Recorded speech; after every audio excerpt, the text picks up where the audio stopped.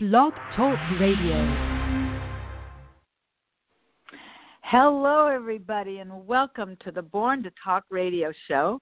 I'm your host, Marsha Waiteka, and this show is about conversations plus connections equals community, followed by what's your story. And what a story I've got for you today. I would like to introduce to you my guest, Cassidy McMillan. Welcome to the show, Cassidy. Oh, thanks for having me on, Marsha. It's great to be here. Yes, it is. And I just, for our audience to know, you are so accomplished. You're an actress. You're an award-winning film director, producer, writer, and speaker, and a returning guest to the Born to Talk radio show. And you know, the last time we were together live in the studio was January of 2016. I don't know if you realize it was that long ago that we were together. And I know a lot has happened since then, but I thought we could start our show today for those listeners that weren't following me back in those days. I thought maybe you could just tell our listeners a little bit about yourself, you know, where you're from and those kinds of things about you. Sure. I'm originally from the East Coast, both the Southeast and Northeast, and okay. I moved out to Los Angeles to pursue more film work and acting work, also screenwriting, just to have more opportunities out here on the West Coast. Mm-hmm. That's neat. So you do all of that, don't you? Screenwriting, all of that. Have you written a book? Yes, I do. I've written screenplays. Not a book, but I also write for magazines and newspapers. I've written for, I originally started writing very young and always was fascinated with film and scripts. And if I watched a movie as a kid and I didn't like the ending, I would sit down and type out a new one, you know, whether on the computer or whatnot. And if I was like, I can change that, you know, and I realized the power of film through that. So, yeah, and then back in high school, I was editor-in-chief of my high school newspaper and also wrote for college, but then also started writing scripts. And also at the same time, I was acting as a kid and then as a teen and then as an adult. And so, like one script that I wrote for a 2-hour television movie, an actress that I sort of wrote it for in particular, also with a role for myself in the film, but I wrote it for this Emmy-winning and Golden Globe award-winning actress. I probably won't say her name right here in the interview. I was going to say, we had a private conversation, so I won't go into that. Sure. Because the film never got made, but anyway, it did get in her hands, and she ended up calling me out of the blue, and I didn't even know it had gotten into her hands, and she called me, and we had a lovely conversation for about half an hour, and which was a surprise, you know, to have this Golden Globe winning actress call you, and she loved the script and all of that. She, you know, said she would have maybe loved to do it and all of that, and she said, you know, I expect to see your name on the big screen someday and all of that. How nice. Yeah, so that kind of gave me the encouragement, and to let me know I was on the right path, and that the stories I wrote were being well received. And so I said, yeah, I can make the leap to Los Angeles, having prior done theater acting and plays and musicals and commercials and film work in Florida and in the Southeast. And so, yeah, it gave me the inspiration to make the trek out to Los Angeles. That's real. How confirming that must have been for you at a young age to, you know, because it's such a difficult career. You know, it's so competitive, and it's not an easy career. You might want to do it. You might be that person listening today that might want to do something like that, but being able to really do it must have been a great feeling for that person to get in touch with you. Go ahead. No, I was going to say it was interesting too. At that time, we also discussed just the subject of how the industry was male dominated as far as who gives the green light to film a television movie or a film for the theater, and just who was controlling the money, so it was, because, here she was Golden Globe award-winning, Emmy award-winning, but that wouldn't have been enough to get the financing alone. It would have had to been greenlit through male executives, and so just interesting, that now, though, through the Me Too movement and all of that, just women are starting to come into their own and be able to create financing, getting it, and producing blockbusters. This year's top-grossing films, many were directed or written by, or produced by women. So, the tide has definitely changed, hasn't it? Yes. Well, it's interesting as you're talking about acting. We're gonna be talking about that in the first part of our show. And I know that you've just completed doing a run. You were in the lead role. The name of your character was Brooke Wyeth. It was an LA production of the Tony Award nominated, that's pretty darn good, and Pulitzer Prize Finalist drama, Other Desert Cities, written by John Robin. Is it Bates? How does that Bates. person say his last name? Bates. Okay, Bates. I didn't want to get that wrong. Right. Okay, well, how exciting. So I thought maybe what we could talk about in the beginning here is, can you tell me a little bit about the play and what drew you to the role and how you came to be in it? I'd love to hear about that. Sure. I had seen the auditions for Other Desert Cities, and I recalled that it was had been nominated for the Tony on Broadway and all of that, and that it was written by John Robin Bates, Baitz, and he was the creator of the hit ABC TV series Brothers and Sisters. He also was one of... Yeah. Oh, exactly, yes, yeah. I didn't know that, but yeah, so you had the same person. Yeah, Got it. so, right, and it starred Rachel Griffiths and Sally Field, and then actually Rachel Griffiths played the part of Brooke Wyeth on Broadway, and right, yeah, and John Robin Bates also was one of the writers for the NBC series The West Wing, and anyway, so his writing is really stellar and phenomenal, and plus he writes women's roles so fantastically. And so when I saw the auditions, because not a lot of theaters are producing this particular show, which is an amazing show, I was like, okay, where is it at? And I read the whole script then and there, so I really only learned of the auditions like a week before the auditions, and when I read the script from beginning to end, I was just like, I have to play Brooke Wyeth.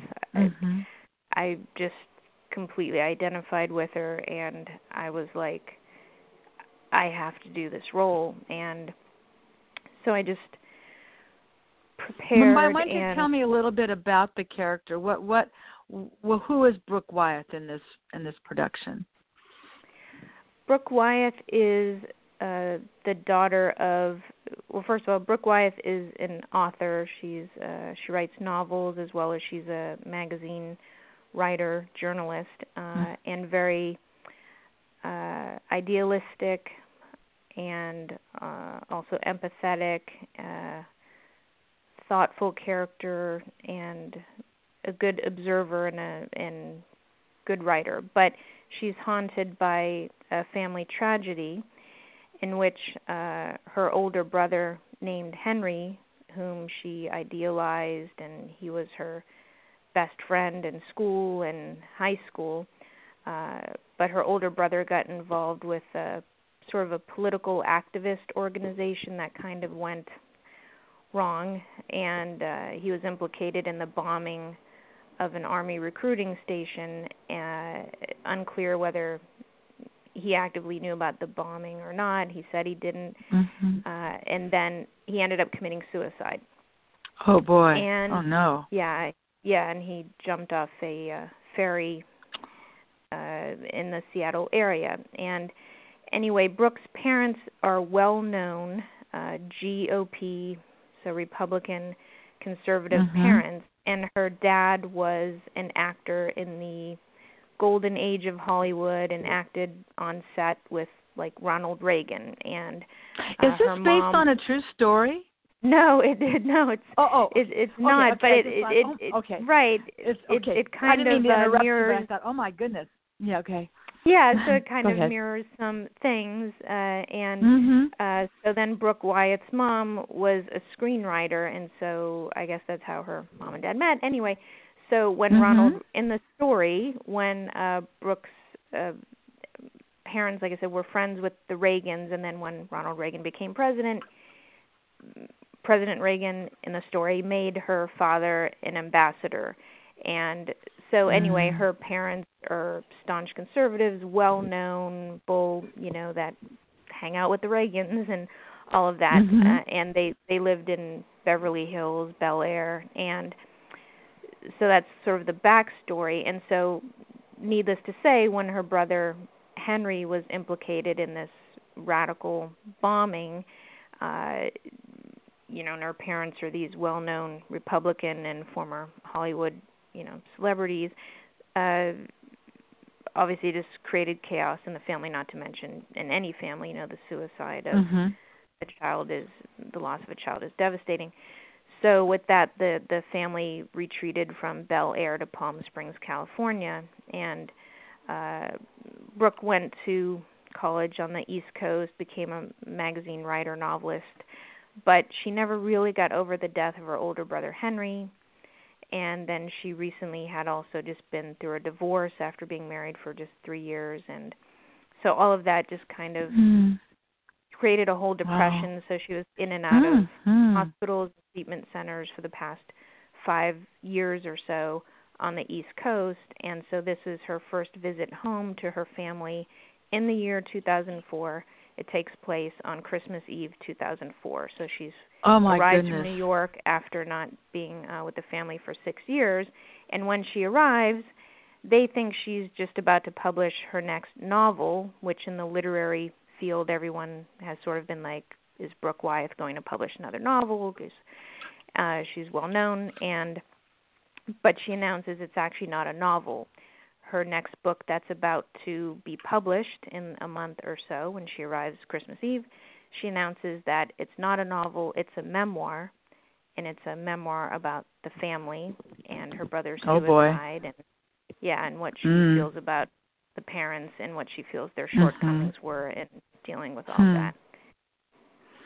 Wow, that really, that really does sound very compelling, and I do want to really congratulate you because Cassidy, you've gotten incredible reviews, and I would really like to share a couple of these reviews with our audience because I feel so honored that you're joining me, but I think that these reviews are just fabulous. So an LA Times critic wrote of your performance as Brooke Wyatt in Other Desert Cities, and this is quoting, Cassidy McMillan, simply brilliant as a determined author whose steely demeanor sees a how do I say that? How do you say that word? Circuitous. Oh, yeah, he wrote steely demeanor sets the circuitous. Oh, my goodness. Well, thank you for helping me. I'll have to look that word up. Circuitous plot in motion. Her inner vulnerability is well camouflaged until the play's most crucial moment. That was the Times critic. The Orange County Tribune wrote, Cassie McMillan, Brooks starts off tentatively nervous and subdued, as if still contending with the ghost of her depression, as well as dreading her family's reaction to her memoir. But as the story progresses and we begin to see just how important to her continued existence that this novel is, the candle flame that is Brooks' restrained emotion begins to ignite into a bonfire of determination and self-preservation. Those are wonderful. Those are wonderful reviews, and congratulations on that. That's outstanding. What I'd like to know. Thank you. Yeah, I mean, I was just really honored and humbled by their reviews, and I appreciate both the Los Angeles Times and Orange County Tribune critics coming out and then really tremendous. Capturing the essence of the play and the work. So I'm curious to know, how do you prepare emotionally to portray a role that is so complex that Brooke was and spans a range of emotions from depression to anger to vulnerability? How do you prepare for that?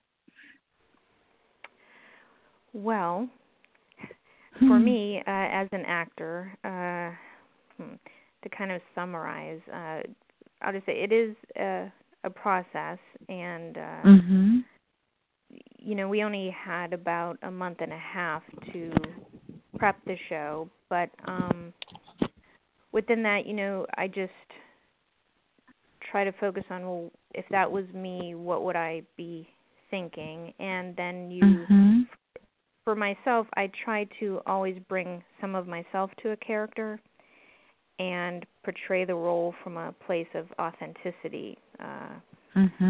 And so I might think maybe of something in my life that was sad or upsetting, and how would that make me feel? Or maybe like Brooke felt her parents betrayed her and betrayed her older brother Henry because she saw them like push him away, and one time in an argument saw her father slap Henry across the face when they were arguing. And, so she felt that the parents also pushed Henry away and blamed them for a good part of the tragedy. So anyway, I try to look at maybe past experiences of how would I feel if someone betrayed me, how have I felt when maybe someone did throughout my life, and look at that, as well as researching different characteristics of depression, and also, like, I think you and I will get into the documentary that I'm also directing on suicide and bullying. I know from my work with families who've lost a child to suicide what their reactions are, as well as I have worked with, spoken with, met with siblings who their sibling committed suicide. And so I kind of was able to factor that in to also give Brooke that authenticity coming from me, to let the writer's words come through me. I'm the tool for the script to come through for that character. And so, just kind of preparing that way, as well as a lot of times I listen to music. I pick out different songs that I think I can relate to the character and listen to them a lot on repeat. Interesting. And to just sort of get me in the mood, and always before every performance I'll listen to certain songs and quietly to get back into character. And then really while I'm in the rehearsal mode too, like they kind of call it method acting, where you kind of put yourself in the position of that character. I don't go too deeply into method, but I do use parts of it to, even where in my daily life I would just think, I wonder what Brooke would do in this situation, or what she would think of this. And kind of apply it to that too. So, What about the actual physical demand of doing a 2-hour play night after night? Did the play run 7 days a week? No, we did 3 performances every weekend, but weekend also shows. Okay. Yeah, like Friday, Saturday, Sunday, but also on Thursdays I would run the show. I would walk through the show myself. I would do the whole 2-hour performance. I would do my 2-hour performance myself. Oh, that's great. Just so it wouldn't get rusty, and even when I was out and about, like some of my cast members laughed at one of the stories. For instance, I was in rehearsal when I was trying to, because it was like 49 pages of dialogue that you have to perform every night. You don't get a second take. You're there in front of the audience. Redo. You have to live. memorize those 49 pages, and so I might have been pumping gas at the gas station, and getting gas for my car and saying my lines out loud as I'm pumping gas. So I love sure that. some people walked by and looked at me. I think they probably thought I was on a cell phone. Maybe, they probably thought I can't see the mic in her ear, but who's she talking to? Yeah. That's but these great. days everybody's on their cell phone, so definitely most people didn't think it was odd, but it was funny. I just took every waking opportunity to say the lines over and over and over and be like, no, to myself, like, no, she wouldn't say the line that way, it would be this way, or emphasis on that word, not that one. And so I'm always formulating it right up until opening night, which I think at times maybe my director was like, what are you doing during some rehearsals? But especially just with the shortened rehearsal time, like we had to get this 2-hour show up, which is heavy with great dialogue, but heavy with dialogue.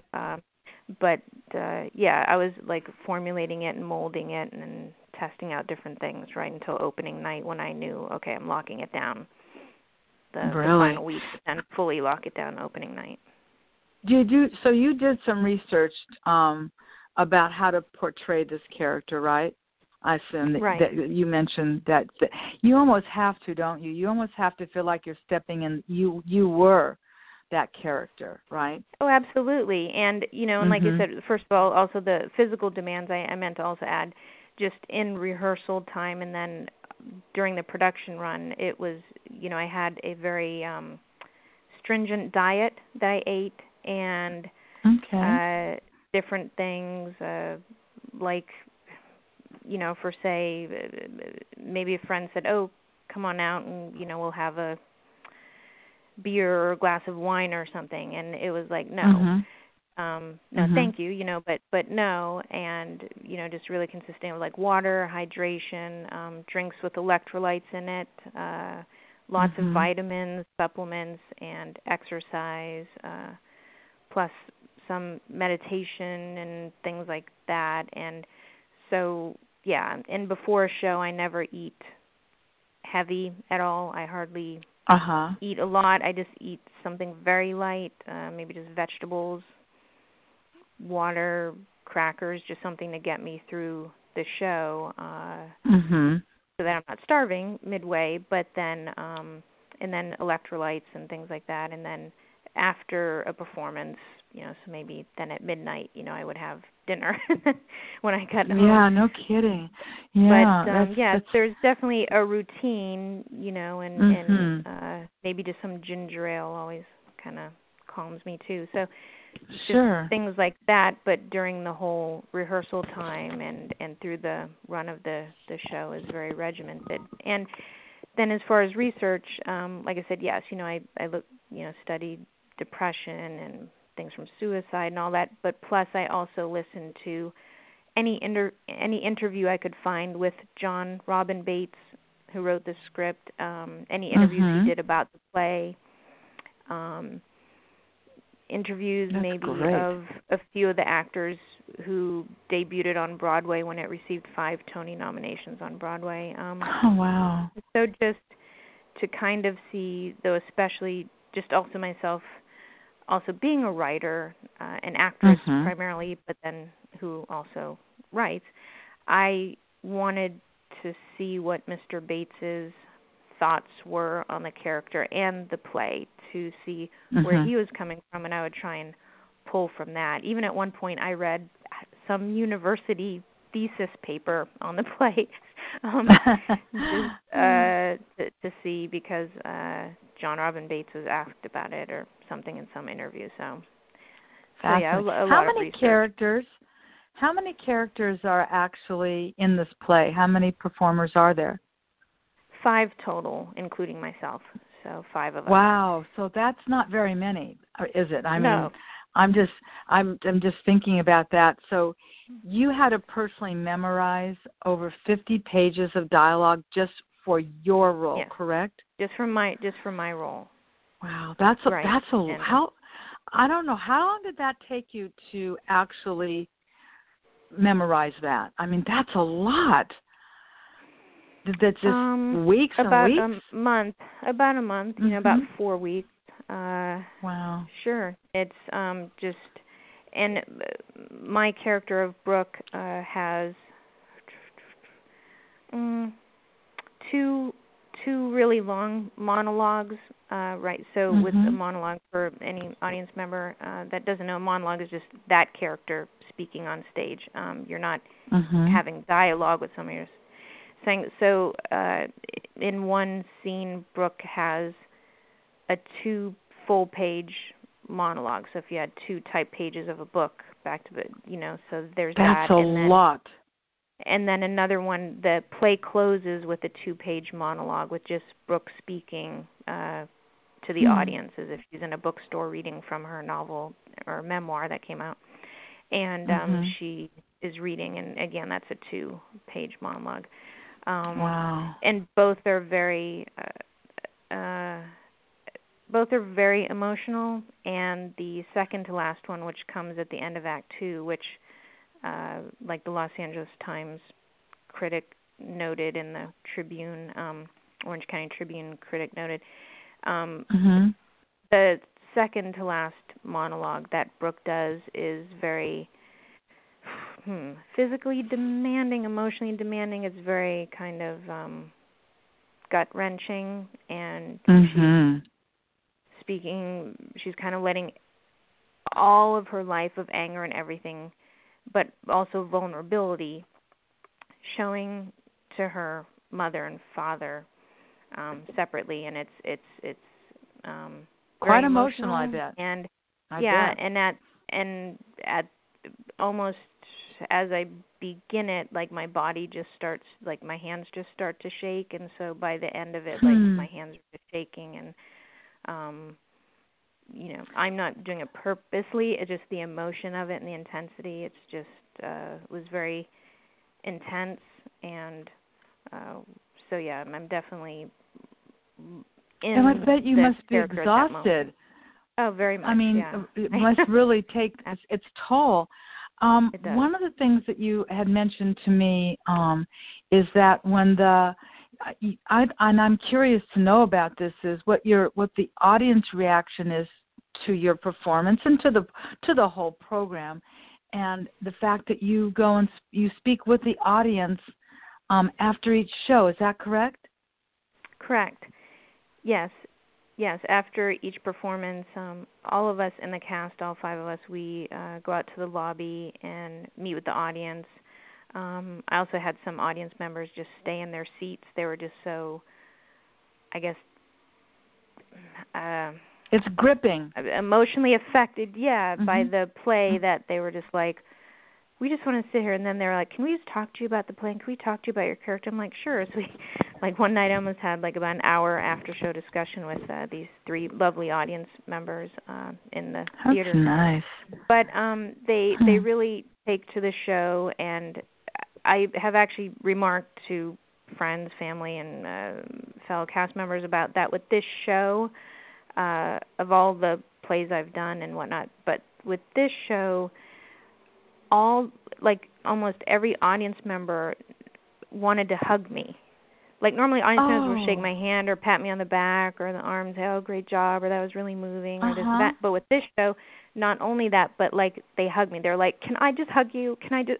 And I'm like, sure. I go, do we need to hug it out? They're like, yeah, And because the audience, when they got to the lobby, they were in tears because the last monologue I read in the play that closes the show is very emotional, and I'm crying, and as I'm reading, a thing from my memoir. Mm-hmm. And so they would just come up to me and hug me, and they're like, "But you're okay, right? And Brooke's okay, right?"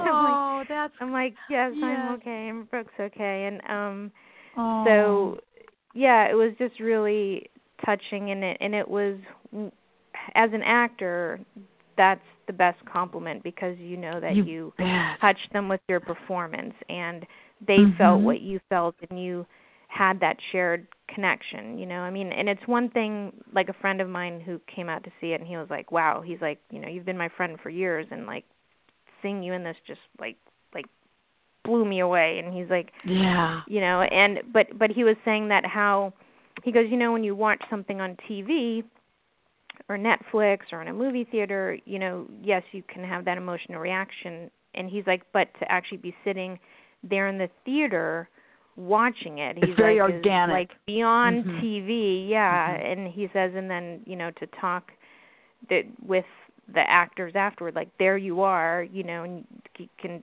talk immediately to you, and that's why, yeah, these audience members, are like, I just want to give you a hug, and and that's great. Tell you how the story affected me, and for me too, I wanted audiences to also be left with, maybe call that family member or that friend or that person that means a lot to you that maybe you haven't spoken to in a long time, and to also kind of think about that. And sure.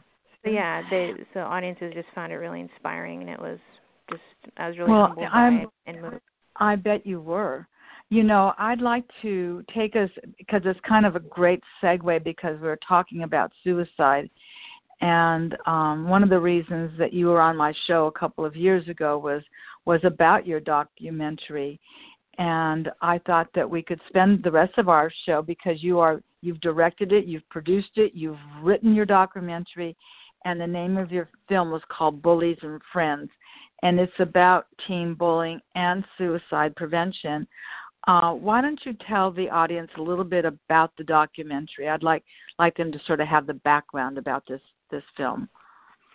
Sure. The documentary takes an investigative look at the topic of youth bullying and suicides related to bullying, and it while we address various issues or incidents of bullying or bullying-related suicides from across the globe, where from the UK to Ireland to Canada to the United States, we focus on the story through the specific incident of a teen girl who at the age of 14 committed suicide after being bullied and threatened with death by 3 girls at her high school. And in her suicide note, she named these 3 girls. And the incident led to an investigation that resulted in a precedent-setting court case where for the first time in North America, teenagers were charged with bullying through the charges of criminal harassment and uttering threats. And so we followed the court case, but more importantly, I feel we follow the family. And I do want to specifically state that the family wanted the documentary to be made, and they wanted to be in the documentary. If they did not, then I wouldn't have filmed it. And they wanted the documentary to be made so that other teens wouldn't follow the same path that their daughter did in committing suicide. And in the story, or in what happened, the incidents that happened, the girl's younger brother was the one to find her in her bedroom after she committed suicide. He went in to get her for family dinner, and instead there's his sister deceased, and the parents were in the kitchen prepping dinner. And that's how, I mean, so many of these incidents happen where, again, I've spoken with families all throughout the United States and Canada and about these incidents, and it's just so it's so awful, obviously, but it's just something where the parent thinks it's an average day. They come home from work, they're making dinner, and little do they know that their daughter or son is deceased in the bedroom until later, so right. It's just it's a heavy subject. I remember when we were together talking about this a couple of years ago. Do you feature more than one person in this film? In your Bullies and Friends, were there two incidents in this film, if I remember correctly? Right. We explore different incidents across the globe. We touch on different stories. We focus mainly on this one, but at the same time we parallel it with another story of a boy who was bullied, who was going to commit suicide, but his mom found his notebook where he was writing in his notebook he was going to commit suicide, and so she was able to prevent his death in time. And then as it turned out, when the news of this girl's suicide hit, that mom got into contact with the mom of that girl, and they teamed up to work on anti-bullying initiatives for schools. So the stories kind of, dovetailed into another. And yes, sounds like so it. that family is in there, and we also speak with educational experts. We have Dr. Michelle Borba in the film. She's an NBC News Today Show contributor and author of 23 best-selling books on parenting. And so Dr. Borba is in the film, who we really appreciate her time. And then also in the film we provide bullying solutions through not only experts and the judge who presided over the precedent case. We have an exclusive interview with the judge who wrote and handed down the precedent-setting ruling, a female judge, by the way. And the judge declined all other interviews, like with CNN or whatnot, but agreed to be in the film, and I interviewed her in the judge's chambers at the courthouse, and she was extraordinary and gave really fantastic information for schools to know, for law enforcement to know, for parents to know, for kids to understand about when bullying becomes a criminal act and the repercussions it can have, as well as she shared a story from her childhood when she stepped in to prevent the girl from being bullied. And so we have that, and then also just through the teens themselves that we interview in the film, we also interview one of the teenage girls who was brought to trial, who was named in the suicide note, and she wanted to be in the film to help prevent future tragedies. And just through her work, teens really relate to that. I think I remember knowing that, and because in some ways she's a victim now of her own behavior, and she's also was very young at the time as well. I think it's an important perspective. How long did it take you to write and produce this film? Several years. If I could right now, I would still add more to it, but as it is, we're still raising the final financing through corporate means for release of a film, because people don't realize it can be 5 to 6 figures money-wise to release an independent film, because you don't have a studio writing the check or anything. It's just you as a filmmaker and people who are who also want to join with you in your film and its cause to help prevent suicides, that's why I made the film, to prevent future tragedies like these. There's always a place in these incidents where if one thing had changed, if a couple things had changed, if the boy or girl had known that help was available, that they weren't alone, that this is an epidemic, and that bullying, the child who's committing the aggressive behavior is the one who has the insecurity or the jealousy or is sociopathic in some cases. And so the child being bullied, we're trying to get the word out to them that there's no fault of theirs. There's nothing wrong with them.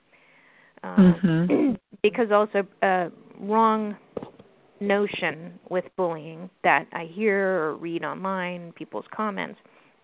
They say, oh, well, only weak kids get bullied. Well, number one, no one should be bullied or harassed, because what we're talking about is physical abuse, psychological abuse, emotional abuse.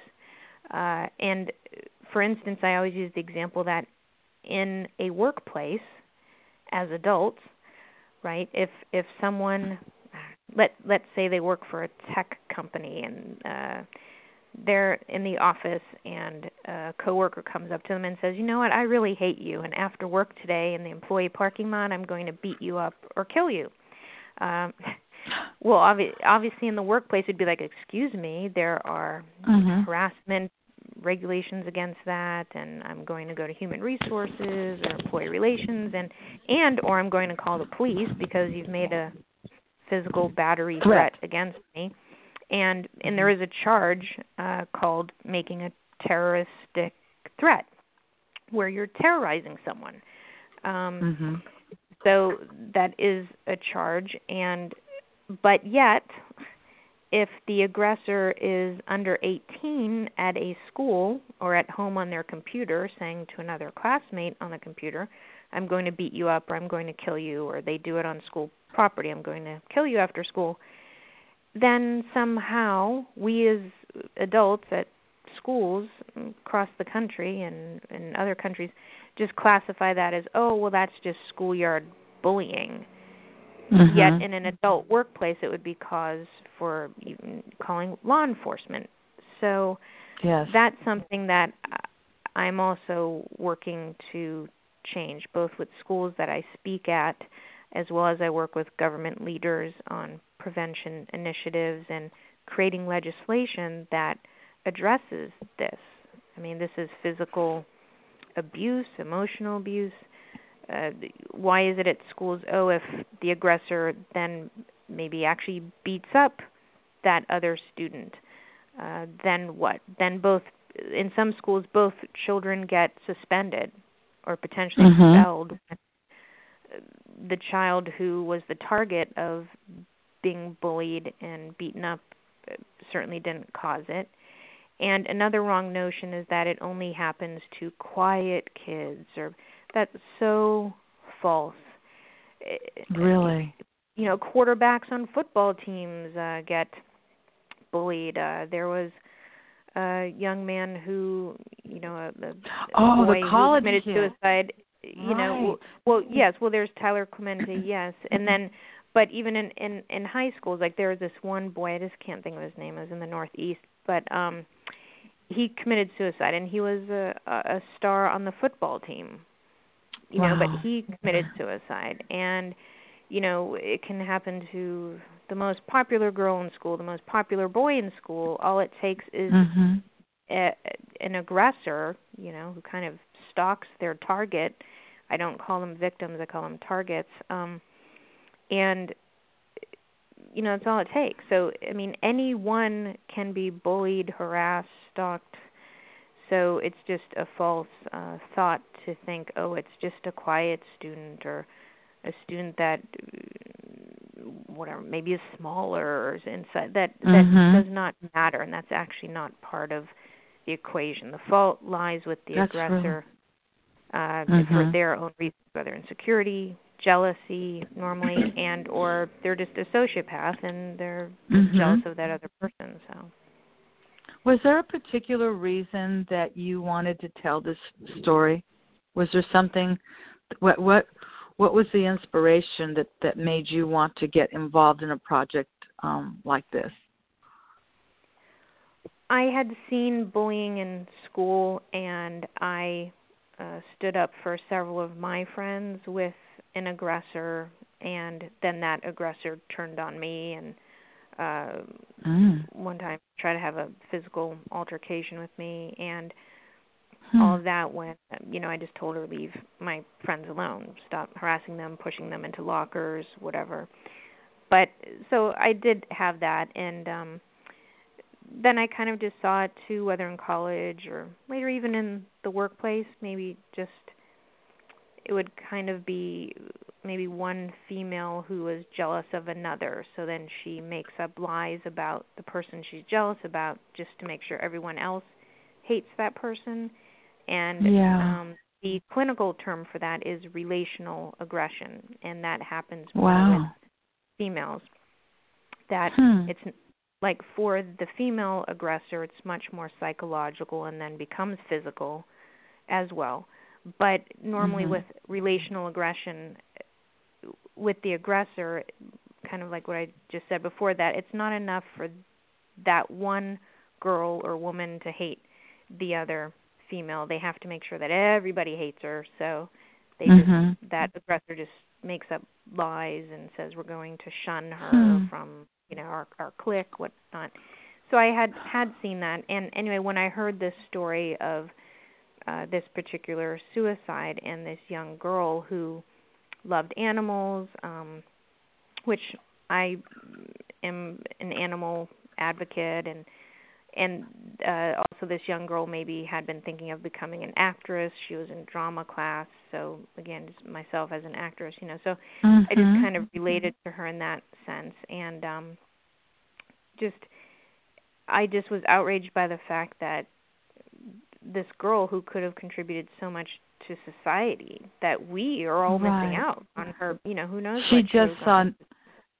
She saw no other way out, and that's what's so emotionally so sad. Like you had mentioned in the adult in the workplace, perhaps they go to their HR department. You know, when you talk about solutions, do you, do you include in your film parents and teens talking about these conditions in the school? Yes, we do. And we highlight both in the sort of two parallel stories that we tell, the true stories of the girl who committed suicide and the boy who was going to commit suicide. Both moms in the film, as we kind of go back and forth, cut back and forth from one story to another, but both moms relate to the audience what the schools were doing or not doing as all of this was going on. Like the girl who killed herself, she went at least 3 times to the school counselor to report the bullying. Oh, my goodness. So it's not like she was just so... But the girl didn't tell her mom fully what was going on. She was just like, oh, this girl's going in my locker. So then the mom got her a new lock for the locker, and then she thought it was okay. But because most children who are bullied, and again, I've spoken to over 25,000 students, teachers across the United States. Across the country, right? And out of the country, probably. Yeah, I mean, yes, in Canada and then in the U.S., at U.S. schools, and as well as I've spoken in the media overseas and stuff, even in Dubai, in United Arab Emirates. And but most of the students, the teens who have been bullied or harassed, and most kids at one point or another have been. Most people have. You know, when I'm at a school and I'm like, how many of you have been bullied or harassed? All the hands go up. Right. You know, even all the teachers, you know, so. Sometimes they used to say, oh, he's picking on me. That isn't quite the same thing that we're talking about, is it? No. I mean, like I said, when they're going up and saying, I'm going to kill you after school. I mean, like the young lady in the film who we talk about, she was threatened with death, and she believed it because in a town near hers, a girl was drowned to death by other teens. So this wasn't something out of the realm of possibility. And one of the girls who especially was sort of the ringleader in bullying her, who is named in the suicide note, one of the girls was the daughter of a prominent police officer in town. So it's not like she thought, oh, I can go to the police, because no, she didn't feel safe. The girl's dad was the police, and the girl said to her, my dad's a cop and he can do whatever to your family, as was reported to me that she said that. So in this with this girl that we discussed in the film, like I said, that the family wanted her story to be told, they talk about how, yes, in her suicide note, she just thought that was the only way for everybody to be safe, was if she removed herself from the equation. Wow. So how it long wasn't ago just like, was this, oh, she Cassidy? was sad. Like several years ago, maybe even 10 years ago, and we wanted to follow the family's story because one of the things too that we come across with these incidents, and that I've heard from parents that I've spoken to who've lost a child to suicide due to bullying, the parents say that their friends in community maybe don't understand that it's a forever loss. And while that seems common sense, it's not. That communities or friends will feel like, oh, well, your daughter or son committed suicide a year ago or 2 years ago or 5 years ago. Like, so you're okay now, right? You're better. Right, like move on. All right. Right. Yeah, and it's doesn't like, work no, like that. Right, that seat at the table, we all know from the loss of a loved one that it's always a gaping hole. There's no closure. That's such a false narrative. So, yeah, there's always that place at the table that's empty. There's always that space not filled, And the what if. Yeah, and we all have moments like that.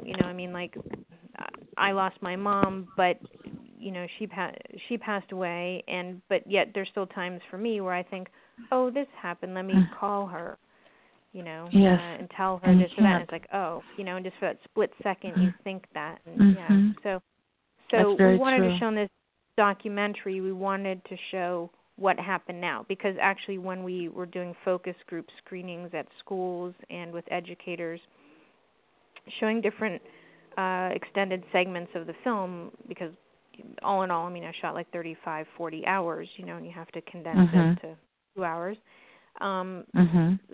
So schools and whatnot would be like, no, fly out here and just show what you have. I'm like, oh.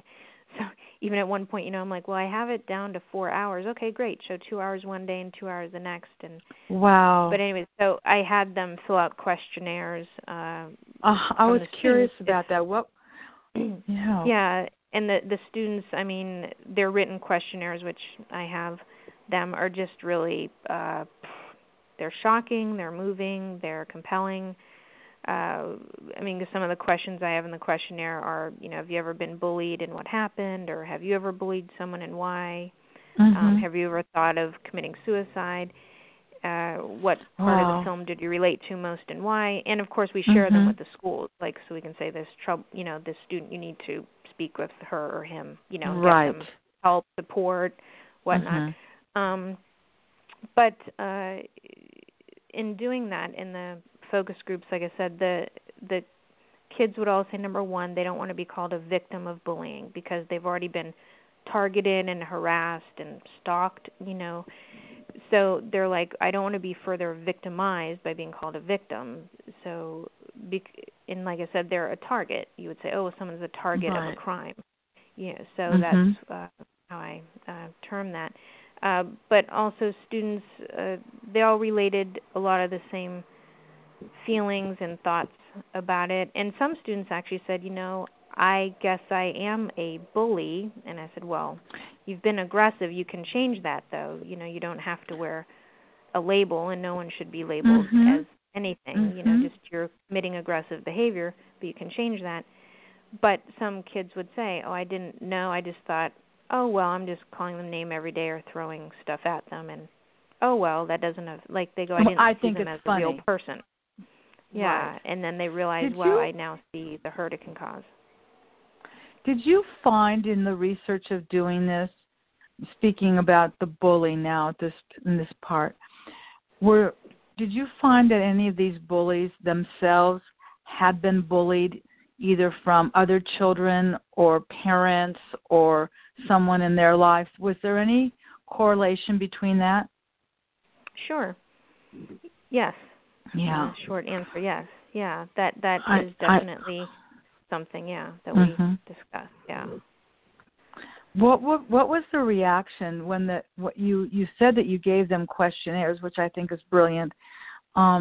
Did you get a sense that the awareness level in schools where you went was so dramatically improved that bullying had begun to be controlled somewhat? And are we talking as far back as middle school, junior highs, or are we going all the way back to elementary school?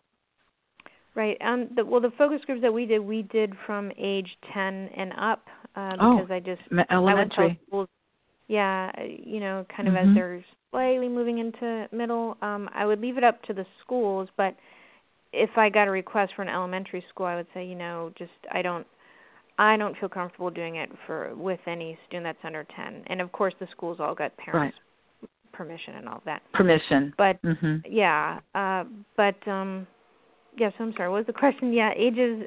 No, I guess what I was curious to know the bottom age of what you were. Yeah, and also so you're talking 10.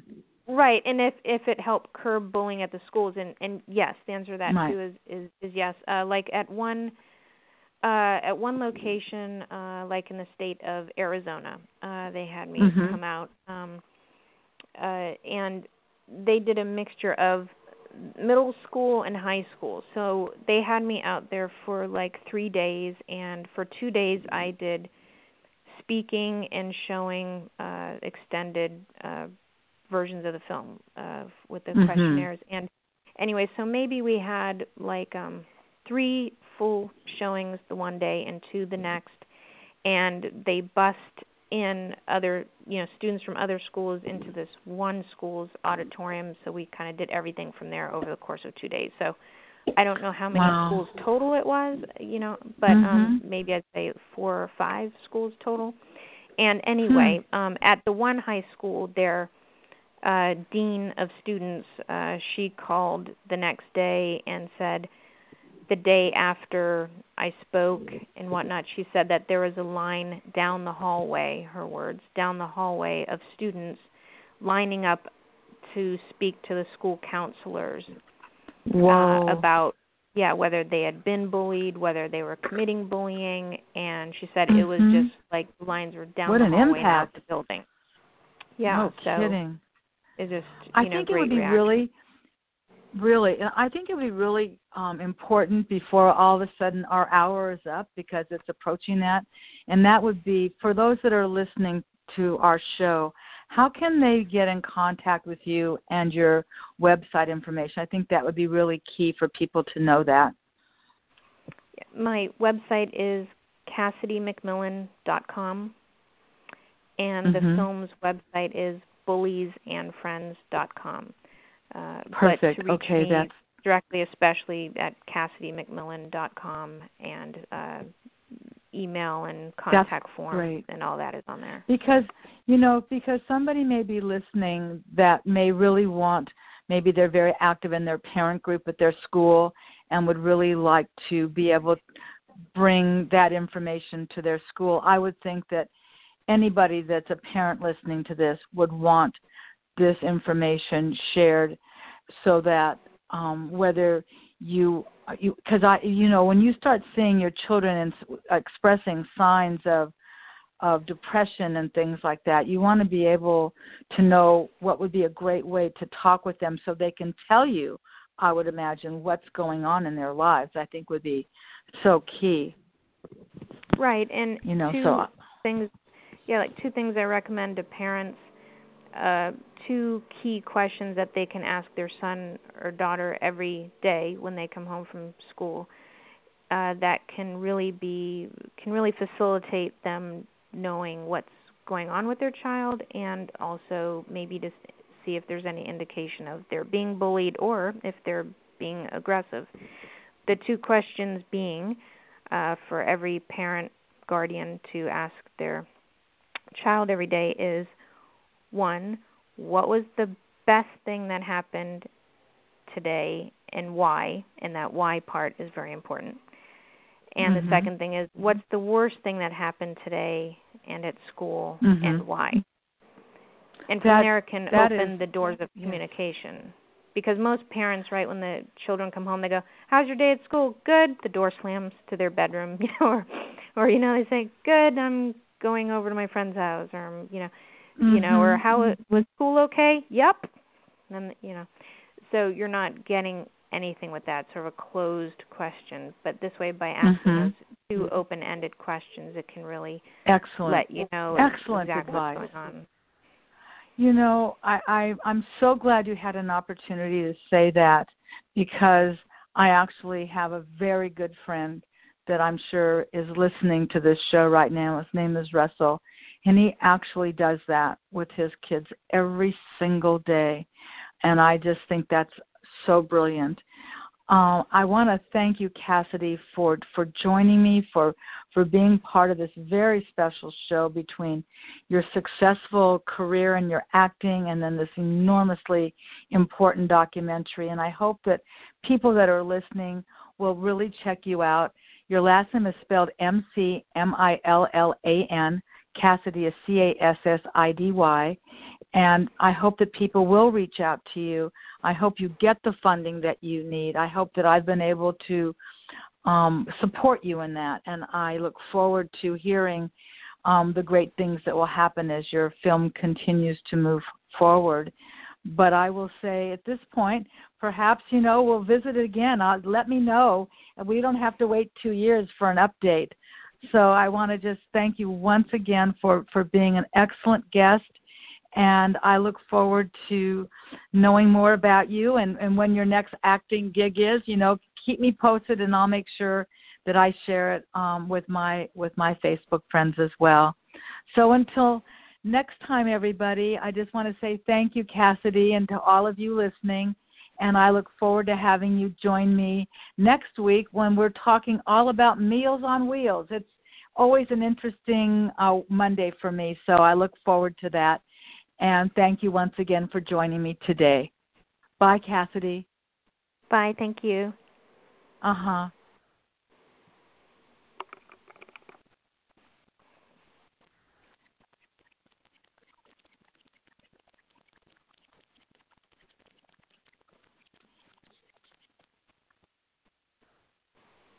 This is a story about doers, wings, and neighbors.